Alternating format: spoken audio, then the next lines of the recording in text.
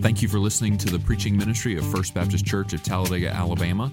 First Baptist Church exists to glorify God by loving Him, loving others, and making disciples in Talladega and around the world.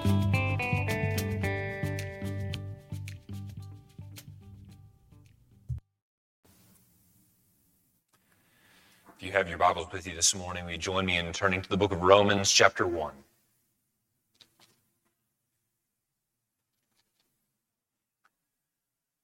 Romans chapter 1 this morning, we'll be reading verses 8 through 10. Once you have it, if you are able, will you stand with me in honor and reverence for the reading of God's Word?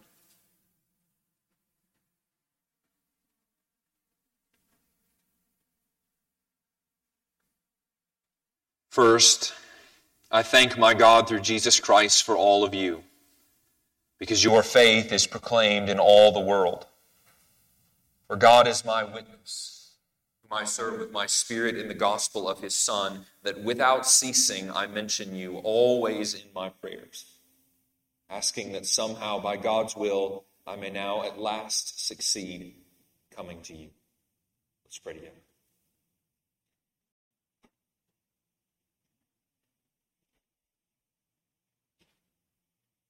Father, even as we have just reflected through song, we pray that you would speak to us through your word and through its preaching. We recognize our desperate need to hear from you, to hear instruction and encouragement and challenge. Father, yes, even though at times it is uncomfortable to hear and feel conviction, we know that you have a purpose for your word this morning in each of our lives, in each of our hearts, in each of our minds. And so we pray, trusting and knowing that you will accomplish it. We submit now, indeed surrender to the authority of your word. We submit and surrender to whatever you would do in our hearts and lives even today. Father, I pray that you would use me now as your mouthpiece. Whatever you desire to do in the hearts of your people, in the lives of your people today, I am not sufficient for, but your word is. So I pray that you would fill my mouth with your words and not mine. Where I am tempted to speak my own thoughts, to speak my own mind, guard my mouth. Fill it with your words for your people alone this morning. As you speak to us now through your word, through its reading, through its preaching, give us ears to hear. Give us minds to understand. Give us hearts to obey. Pray all of these things in Christ's name. Amen. Be seated.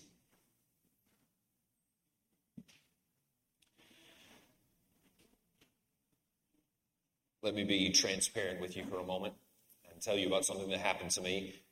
Last Sunday when I got home, Heather was in the kitchen making my favorite lunch, hot dogs, as is our Sunday tradition.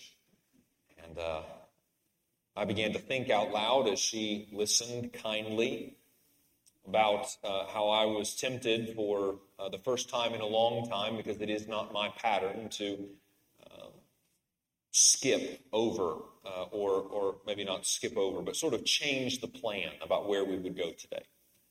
To put on pause our series through Romans and to find another passage that perhaps spoke more to the need of the moment. As I thought and considered that all through Sunday afternoon and beginning early Monday morning, wrestling with whether we would go back to Philippians, to a particular passage that would describe for us the unity that we are to have as the body of Christ in disunified days. I began to study very carefully this passage in Romans and the two that will come after that, and realized again and anew and afresh just how good our God is, how provident He is in bringing us to precisely what we need to hear each and every Sunday. This passage and the next two as well speak directly to our need to be reminded of our unity in Christ as the local church. We begin this morning a sort of mini-series in this part of Romans that we will call the One Another's. And so today we've entitled the One Another's Part 1, and identifying three things that we are to be doing with and for one another as the local church.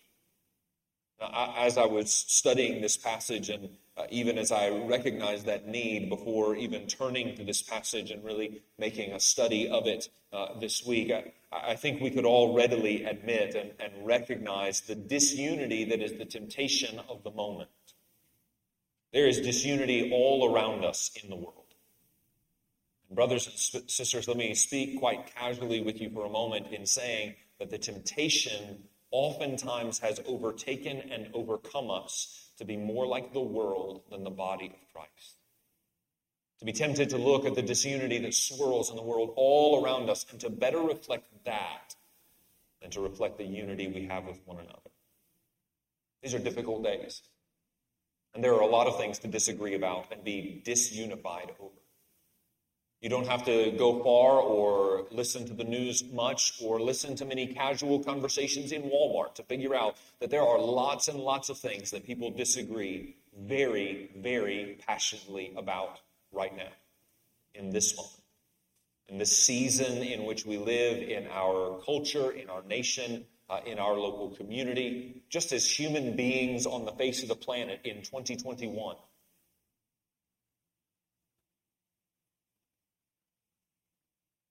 But the enemy would love nothing more than to set a trap for us that we would fall into the perilous trap of better reflecting the world than we reflect Christ to the world and the unity that we are to have. So in a season of division all around us, we need to be reminded this morning of the unity that we have in the gospel and what genuine Christian community looks like in the local church. This section, the passage that we have just read all the way down through verse 15, as we'll get there in a couple of weeks, contains Paul's statements of thankfulness for Roman believers, in which he reminds them of, again, three truths that we will call the one another's. We're reminded of critical points of commonality we have with one another in community among believers as a local church. And in this section as a whole, we'll be shown three different things we must do for one another and with one another, beginning this morning with prayer for one another. As we study this first of the three one another's, we'll talk this morning considering three characteristics that our prayers for one another should have. Three characteristics our prayers should have as we pray for one another in the local church. Beginning with this, number one, pray with thankfulness. As you pray for one another, pray with thankfulness. Look again at verse 8. For I thank my God through Jesus Christ for all of you, because your faith is proclaimed in all the world. Paul begins with the word first. This means that before getting too far in the letter, Paul's very first concern is to communicate to the church in Rome his thankfulness for them. When he uses the word thank, as we'll harp on a little bit more in the next verse, you'll note that the word occurs in the present tense. Now, in English, that just means something that's happening at present. But in the Greek, it means something that's ongoing at the present. It indicates an ongoing action. It continues and repeats. The importance of this, as we'll again harp on a little more in verse 9, is that Paul thanks God for these believers on a regular basis. That'll be the clear point that we'll get to in number 2, verse 9. Can I remind you that we feel a lot of things about each other? As you think about one another, as you think about all that is swirling in the world around us and positions that people take, and as you think about your history with one another and your relationships with one another, you can think and feel a lot of different things about each other. In a season where there is division all around us and when the world seems to know division and rivalry only anymore, we are tempted to feel that same kind of worldly, fleshly rivalry and divisiveness toward one another. But Paul says we should be thankful for one another. It should be our attitude about one another. The first thing that comes to mind when we think of one another should not be frustration, anger, rivalry, division. Thankfulness. Now again, brothers and sisters, I recognize that there are many things about which we could feel less than thankful for one another right now. Let's, again, speak rather candidly and say there are different opinions about all kinds of things represented in the room right now. Whether we want to talk politics and which way you voted versus which way someone else voted in the past election. Whether we want to talk about the situation in the Middle East and what's going on and how we all feel about it, whether we want to talk about the season of pandemic that we have made our way through for so long and what should be our proper reaction, what should be our proper stance, or what would be improper actions or improper stances. There are a lot of people in the room with a lot of different opinions. Temptation always is to allow those differences to divide us. Paul says, be thankful for one another. I thank my God through Jesus Christ for all of you. Now, I can imagine that in a church in Rome, amongst all the believers in Rome, there were probably people that Paul didn't see eye to eye with on different things. But you'll note that he doesn't say, I thank my God through Jesus Christ for some of you. All.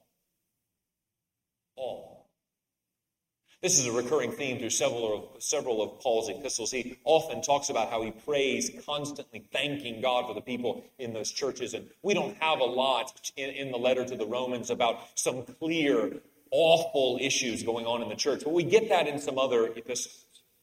We get that in some other letters. We're reminded even of all the trouble in the church at Corinth, or how he has to address the Galatians as you foolish Galatians, who has bewitched you? But even as he writes those letters to those churches where there are clearly people he disagrees with and clearly people calling problems, what does he say about his fellow believers? Thank my God for you, all of you, when I pray for you. Let me speak pastorally here. We've spoke candidly, casually. Now let me speak pastorally. There will be times when you don't feel thankful for each other. Some of you felt that this week. Some of you may have felt that in the past hour. You feel less than thankful for each other. Can I give you a word of practical advice that I believe comes straight from verse 8? If you can't find thankfulness for one another, pray for it. Pray that God would make you thankful for one another. Pray that God would adjust your attitudes and your feelings. Pray that God would redirect your feelings with prayer. How many of you have ever felt less than joyful and prayed that God would give you joy? How many of you have felt sadness and anguish and prayed that God would give you peace and felt that peace that surpasses understanding? You've been there. You have prayed that God would change your feelings. You can do the same with thankfulness. You can pray that God would change your feelings about one another and make you thankful for one another. Brothers and sisters, let me give you one more word of pastoral advice before moving on any further. If you will stop and think and pray about all the things you have to be thankful for amongst your brothers and sisters in Christ, if you will strive for that person who is causing you frustration, if you will sit down and bow your head and pray, thanking God for things you can think of to be thankful for about them, your attitude will change rather quickly. And if you are thankful for one another, as you should be, act on that thankfulness with prayer. Pray to God, thanking Him for one another. Thankfulness is easier said than done. It's easy to say, and it's tempting for you to say right now, well, I'm thankful for my church. I'm thankful for my church family. And every time I pray, I tell God, thank you for my church family. Okay. What about the person sitting 5 rows behind you to the left? Are you thankful for them? Do you pray and thank God for that person sitting 3 rows in front of you to the right? You're thankful for that individual. Because that's what Paul says he does. He doesn't just say, I am thankful, sort of communicating this general idea. He's not generally happy or having a generally happy disposition. He doesn't just sort of have this generally thankful attitude. No, he says, I thank my God. He prays to God, saying thank you for those brothers and sisters in Rome. He prays specifically, personally, telling God thank you for the believers in Rome. And of course, to tell God thank you is to pray thankfulness. Paul is very literally praying, and we are to very literally follow his example, thanking God for fellow believers in Jesus Christ. You note the next phrase he uses, through Jesus Christ. I thank my God through Jesus Christ for all of you. Here Paul reminds us, of course, of a theological truth. It's very important that we recognize it, even take an aside to talk about it for a moment, that the only one through whom we can give thanks is Jesus. Because the only reason that you and I have to stand before the throne of God is because Jesus Christ, the righteous one, intercedes for us before his holy throne. The only way that you and I, sinners as we are, have in order to approach God's throne in prayer, whether it is to thank him, to ask him for something, or for any other reason, is because Jesus Christ, the righteous one, intercedes for us and mediates for us. 1 Timothy 2:5 says, for there is one God and there is one mediator between God and men, the man Jesus Christ. In Jesus, God the Father has made a way for us to come before his throne. He desired to hear from us, his children, and so he sent his Son to a cross to wash away our sins and to clothe us in his perfect righteousness. And now his Son stands to make intercession for us, seated at the right hand of God the Father, so that we, through our great high priest, are able to approach that throne and who are now invited to approach that throne of grace and pray in our times of need. It is only through Jesus that you and I, it is only through Jesus that it is possible for you and I to pray to God. Brothers and sisters, this also puts something very important into perspective. The people we're talking about being thankful for are brothers and sisters in Christ. Brothers and sisters in Christ. Paul's not just, again, talking about being thankful for people in Rome. He's talking about being thankful for his brothers in Rome, for his sisters in Rome, for people who have the same God and Father and faith and who've been saved by the same grace, sealed with the same Holy Spirit, who are part of the same universal church. Brothers, sisters in Jesus Christ. Paul is thankful, and you and I are to be thankful for brothers and sisters for whom Jesus died. When you think about that person with whom you are tempted to feel something less than thankful, when you're tempted to feel something less than thankfulness about that person sitting down the row from you, be reminded that Jesus Christ, who bled and was tortured and suffered under the wrath of God the Father on a cross in your place, also died for him or for her. And you are tempted to think that far more divides you than could ever unite you. Let me remind you that the same Savior who went to a cross for you went to a cross for them too. People in the church have different opinions than you. People in the church voted differently from you. People in the church have different opinions about vaccines than you. People in the church have different opinions about masks than you.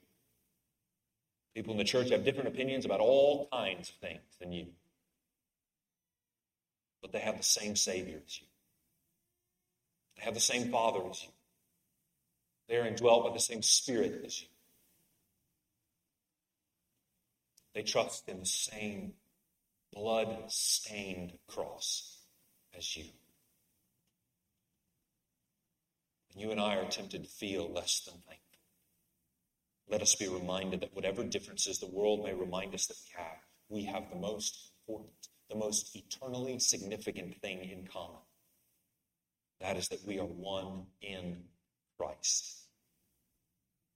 To divide along any other lines is to negate Christ himself, to diminish the importance of having the same Savior. Now, you don't think about it like that. You don't. As human beings, we don't practically think about it like that. But let us be reminded of the significance of what we are doing when we say, I can't get along with that person. That person disagrees with me about this thing. What we are saying is that this thing is more important than Jesus Christ.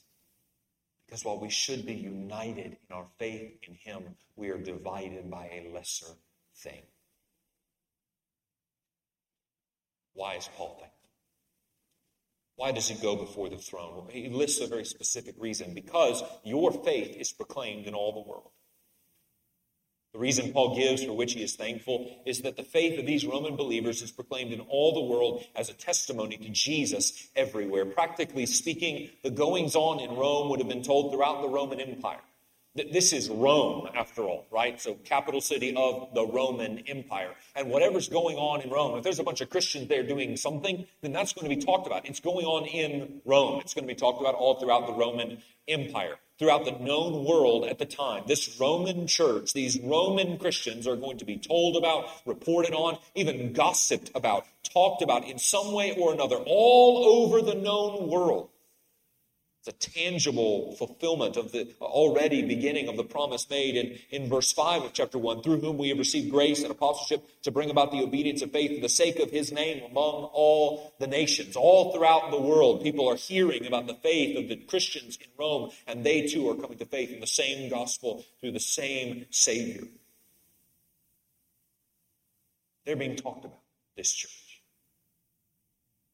But notice, and you know this, but focus in on the detail that the thing being talked about wasn't just the church itself. It wasn't the attendance numbers that First Baptist of Rome was running. It wasn't about this big, beautiful building that the First Baptist Rome had just built. It wasn't about their large operating budget or their dynamic programs or their hip, cool pastor. It was about the faith of this church.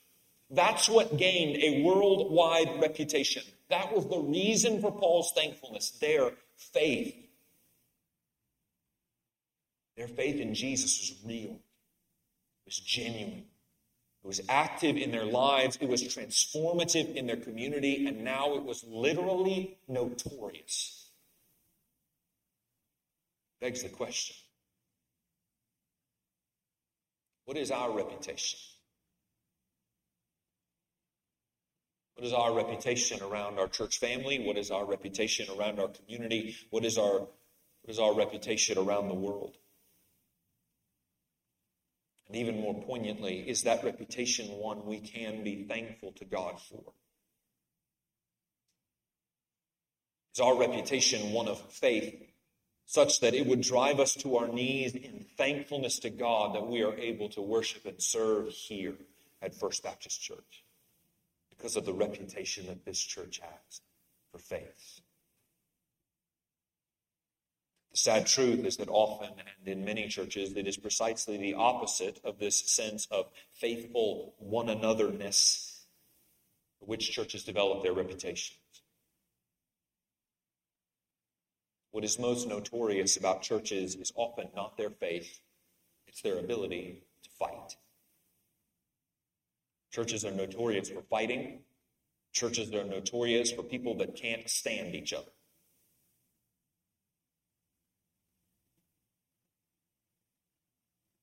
Does our reputation feed the stereotype? Do our actions and interactions with one another and our feelings toward one another feed the stereotype, or do they develop for us a reputation of faith, faithfulness? Let me remind you that the Bible warns us about biting and devouring one another. Not being able to stand in our faith because we have devoured one another from within. Brothers and sisters, we should and we must pray that First Baptist Church would have a reputation for faith. And that wouldn't be a reputation we just got. It would be a reputation we have earned. Pray with thankfulness for your church family. Secondly, pray with consistency. Pray with consistency. Verse 9 says, "For God is my witness, whom I serve with my spirit in the gospel of his Son, that without ceasing I mention you." Paul calls upon God himself as a witness to the truth and the validity of this claim. That Paul prays for these believers consistently, constantly. He never stops. Paul's not just saying this. He's not just using church language or making a flattering statement or giving some Christian line to the recipients of this letter. He really prayed for them. And he really prayed for them all the time. He really prays for them all the time, so much that he can call God as his witness that he prays for them all the time. Here in verse 9, we make the point explicitly. What the verb tense used in verse 8 and verse 10 also implies ongoing action.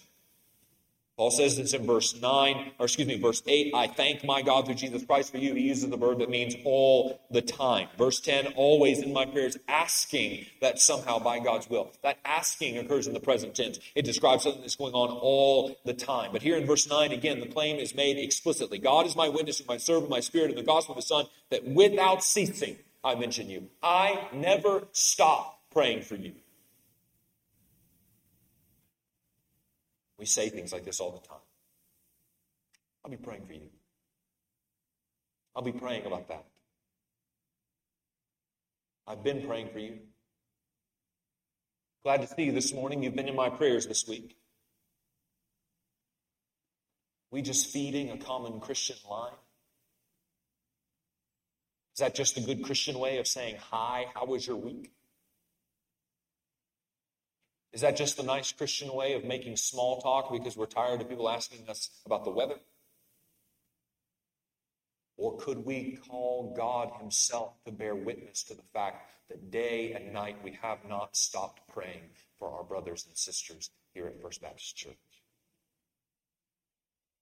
Can you and I say with such truthfulness that we have a daily practice of praying for one another, such truthfulness that we would not be embarrassed to have God bear witness to how often we pray?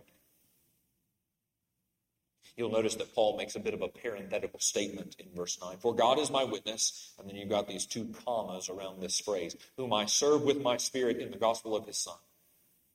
It almost seems a bit out of place, doesn't it? We're talking about prayer. We're talking about prayer for the church. And then he goes back to something he's already talked about in verses 1 through 7. Go back sort of to his credentials. We go back sort of to his philosophy of ministry and to his calling for ministry, his love to minister for the sake of the gospel in the church. We go back to that in this sort of parenthetical statement that Paul is a servant of God. He's a minister of the gospel. He's again identifying his purpose, his mission, his ministry. This will come to bear again later in later verses. And of course, it's what he's already talked about in verses 1 through 7. So why is he bringing this up again? Why this little parenthetical phrase? Most notably here, Paul makes clear that his care for these believers, his thankfulness for them, his commitment to pray for them flows forth from his heart. A heart that is set upon and dedicated to his ministry calling in Jesus Christ. Paul loves them. He loves them in his heart. He's thankful for them. He longs to see them. He desires to serve them. He prays for them out of the overflow of his heart's affection for them. His desire to minister alongside them, which we'll talk about later this morning and again in a couple of weeks, doesn't just come because he sort of reminded himself in his mind over and over again of this or has some superficial reason for any of this. His desire to minister to them and with them comes from deep within his spirit. It's not fake. It's not forced. It's not superficial. Paul's not the guy who when he finally arrives in Rome, sort of fakes a smile and pretends that he's so glad to see them. Is that what we do sometimes, even with our own church family? Had a long week. We had a disagreement about something that somebody said Wednesday night, and we're not particularly happy to be here. We fake a smile. We ask everybody how they're doing and maybe even talk a little football here and there. We don't even really want to be around them. That's not Paul.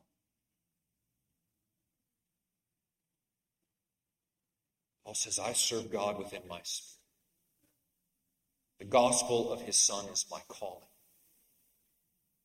So my heart for you comes from God's call in my life and on my heart to serve you, to care for you, and to minister the gospel among you. This isn't fake at all. It is coming from his very heart, from his very spirit. Brothers and sisters, do you have that kind of deep and abiding heart for your brothers and sisters here at First Baptist Church? Do you have a desire to love them, to serve them, to pray for your fellow believers here at First Baptist?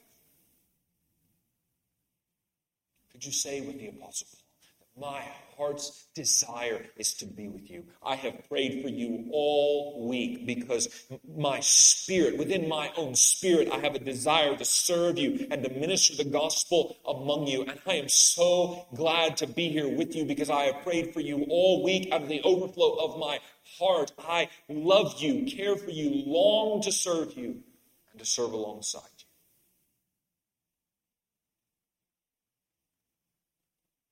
Are your prayers for your brothers and sisters in Christ forced, or do they flow forth from a heart that genuinely loves one another? Paul's ministry to them flowed from his heart and from his commitment to the gospel. Out of that real concern came real, constant prayer. He says, without ceasing, I mention you. Paul prays for these fellow believers constantly, unceasingly.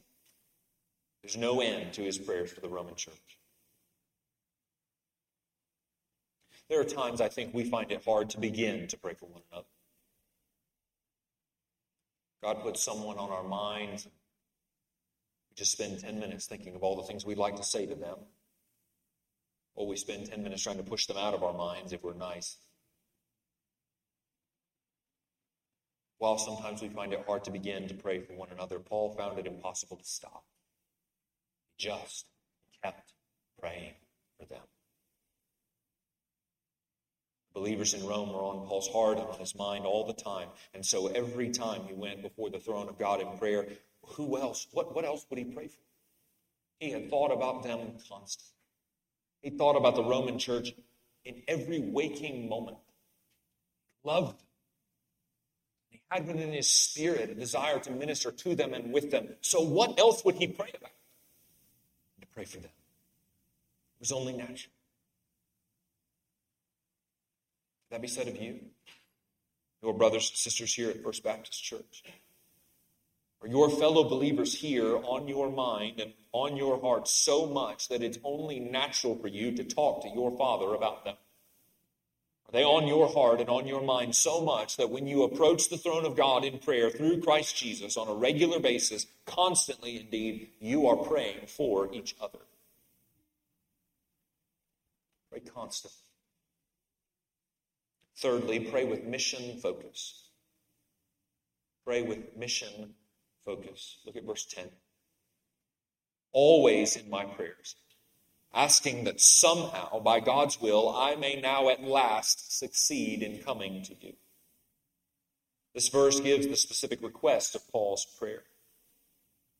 Paul desires to come to Rome and to minister to the church, and with the church there, he wanted to get to them and soon so he could serve alongside them.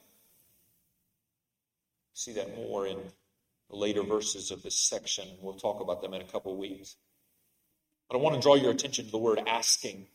Interestingly, Paul uses stronger and stronger words to describe his prayers. This is an important word choice. The description here in the original language has escalated.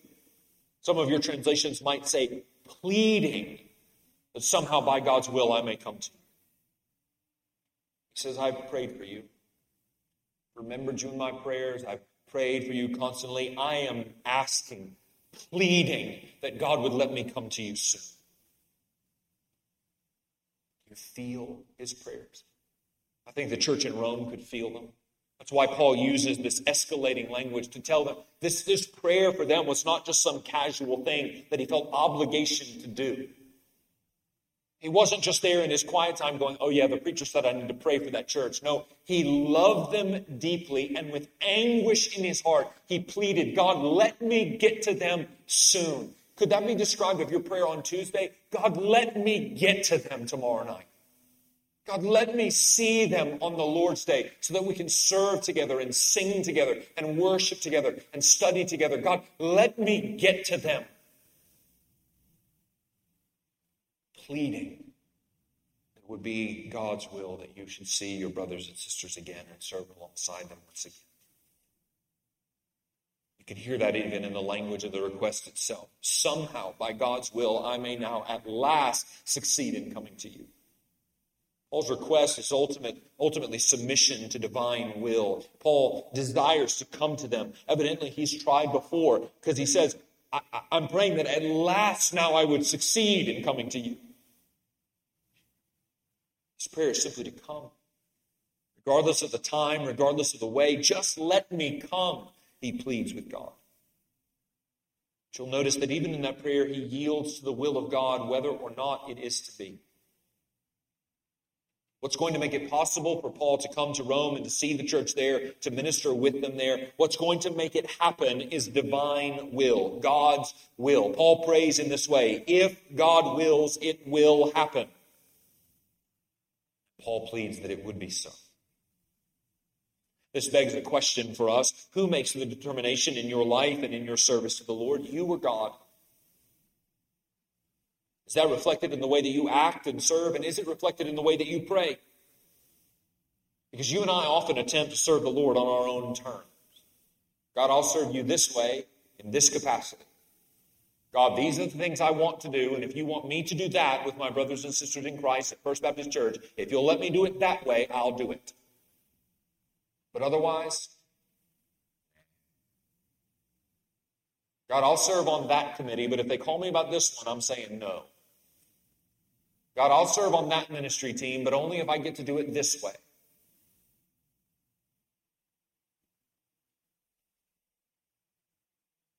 Who makes that determination? You or the Lord? Paul says, asking that somehow by God's will I may now at last succeed in coming to you. I desire to be there. I want to be in Rome with you. It's my urgent prayer. However God wills it, that's how we'll serve. Again, you and I are often tempted to serve the Lord only on our own terms. It would be like Paul saying, I'll serve you in Rome, Lord. That's where I want to go. Send me there. Let me serve you the way I want. Then bless it. Instead, Paul has complete submission to God's will in both life and ministry. If it's your will, let me go. If it's your will for me to serve alongside those brothers in Rome, let me go at last. Let me finally succeed in getting there. If it's your will. We need to step aside for a moment and talk about some important theology here. Paul is pleading that it would be God's will for him to come to Rome. He wants to see them, but he prays that he would do so only if it is in accordance with God's will. I want you to note very, very carefully that Paul does not attempt to change the mind of God. Instead, what Paul is doing here is trusting that God may have ordained his prayer and ordained answering his prayer to be the means by which God sends Paul to Rome. Don't miss here how important prayer is. Can I tell you something? There is often a temptation for you and for me to say, well, whatever God wills, that's what he's going to do anyway. We could be like Paul if we were in his shoes saying, well, you know, if God wants me in Rome, he'll get me there. And if not, I guess he won't. Paul's trust in God and his commitment to prayer is far more significant than that. Do you notice? Paul prays that it would be God's will for him to go. What Paul trusts is that if it is God's will to send him to Rome, perhaps it is also God's will to provide for him to go to Rome by answering his prayer to go to Rome.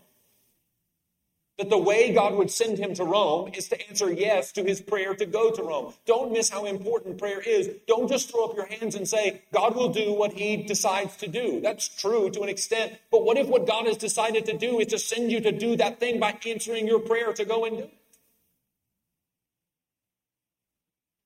In your prayers for First Baptist Church, do you pray this way? Paul's not trying to change God's mind. Paul's not trying to change God's plan. Paul's not trying to say, God, if this is your will, change your mind. Make this your will instead. Paul is trusting that God's plan to send him to Rome might include in that plan answering his prayer to be sent to Rome. Your prayers for First Baptist Church, are you trusting that God has ordained answering your prayer as the means by which He does that thing at First Baptist Church? Do you pray for First Baptist Church like this, like it's God's plan to work here in answer to your prayers? Do you pray as if God's plan to grow the church includes answering your prayer that the church would grow?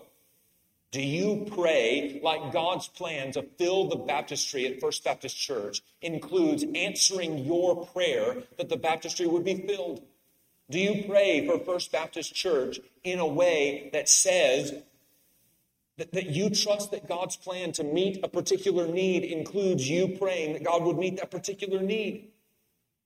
Do you pray like the way that God is going to meet that ministry need is by answering your prayer that that ministry need would be met? Do you pray like it's an important part of what God is doing?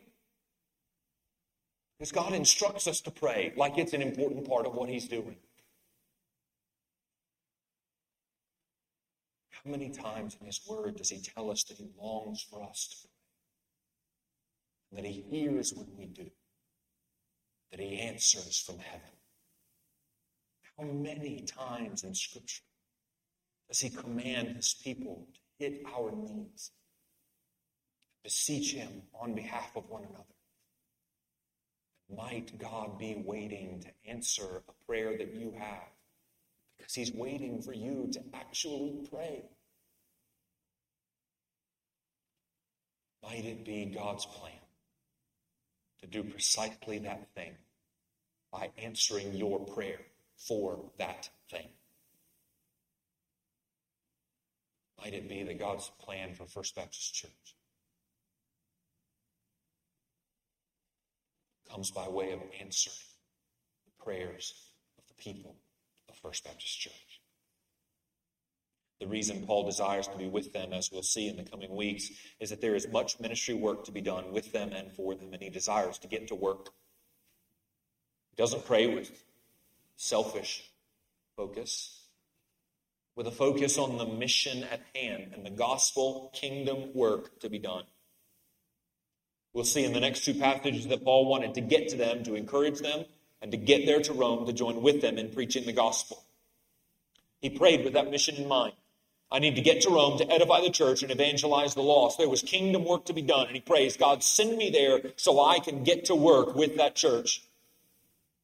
He prays for that church so that he can lock arms with them and join in gospel kingdom work together with them. Is that why you pray for First Baptist Church? Do you and I pray that we would be able to minister alongside one another? Do you pray that your brothers and sisters here at First Baptist would remain focused on and busy about the work of ministry God has given us to do? Do you pray that First Baptist Church would not allow anything to get in the way of edifying one another, of encouraging one another, and of evangelizing the lost? Brothers and sisters, the need for prayer, for mission focus is more important now than ever. Again, there are a multitude of things that could distract First Baptist Church, and the enemy would like nothing more than to gain a foothold with just one. If he could get us to hate each other by disagreeing on politics, he would crush the work in this community that he has for us to do. If he could get us to disagree about the pandemic and what should be done, he could gain a foothold that could crush the work of ministry that we have to do. If he could get us to disagree about anything. Brothers and sisters, he has divided churches by causing them to hate each other over the color of the carpet. Don't think he wouldn't delight to use such a thing as a pandemic or politics to cease and bring to a stunning halt the work that the church has to do here in Talladega. Pray that your church would remain ministry focused. That we would not bite and devour each other, but that we would say we agree in the Lord. If there are other things that we don't agree on, they pale in comparison. We agree in the Lord, and we lock arms together to do the work of ministry that God has called us to do. Those prayers for your church, that your church would remain focused on its mission that God has given us, are now more important than ever. You say, I don't know how to pray for that. I remind you at the beginning of every Lord's Day worship service how we can pray that we would remain mission focused. It's printed in your worship guide, and I say it every time. You already know it. You've memorized it, whether you know it or not. First Baptist Church exists to glorify God by loving Him, loving others, and making disciples in Talladega and around the world. Pray that First Baptist Church would do that. Pray that God would be glorified here. Pray that we would love Him here. Pray that we would love one another, not only within our church family, but within our community as well here. And pray that we would make disciples in this city and around the world from here. Do you pray with that mission focus? First Baptist Church, pray for one another. When you pray, thank God for one another. Pray constantly for one another. Pray that we would be able to serve the Lord our God effectively, the mission that He has given us alongside one another. Would you pray with me now?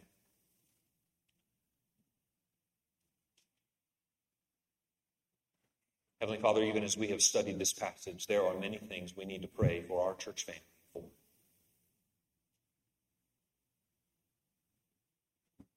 Father, even now in this time of corporate prayer, we could make a long list of all the things we need you to do here. My prayer pastorally in this moment is more than that. My prayer right now, as we consider all of those needs, is more than just that we would pray for that right now and then go home.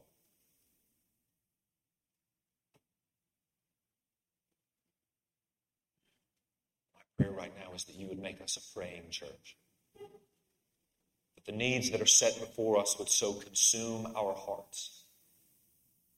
We would be a church that prays constantly for one another. Not only right now,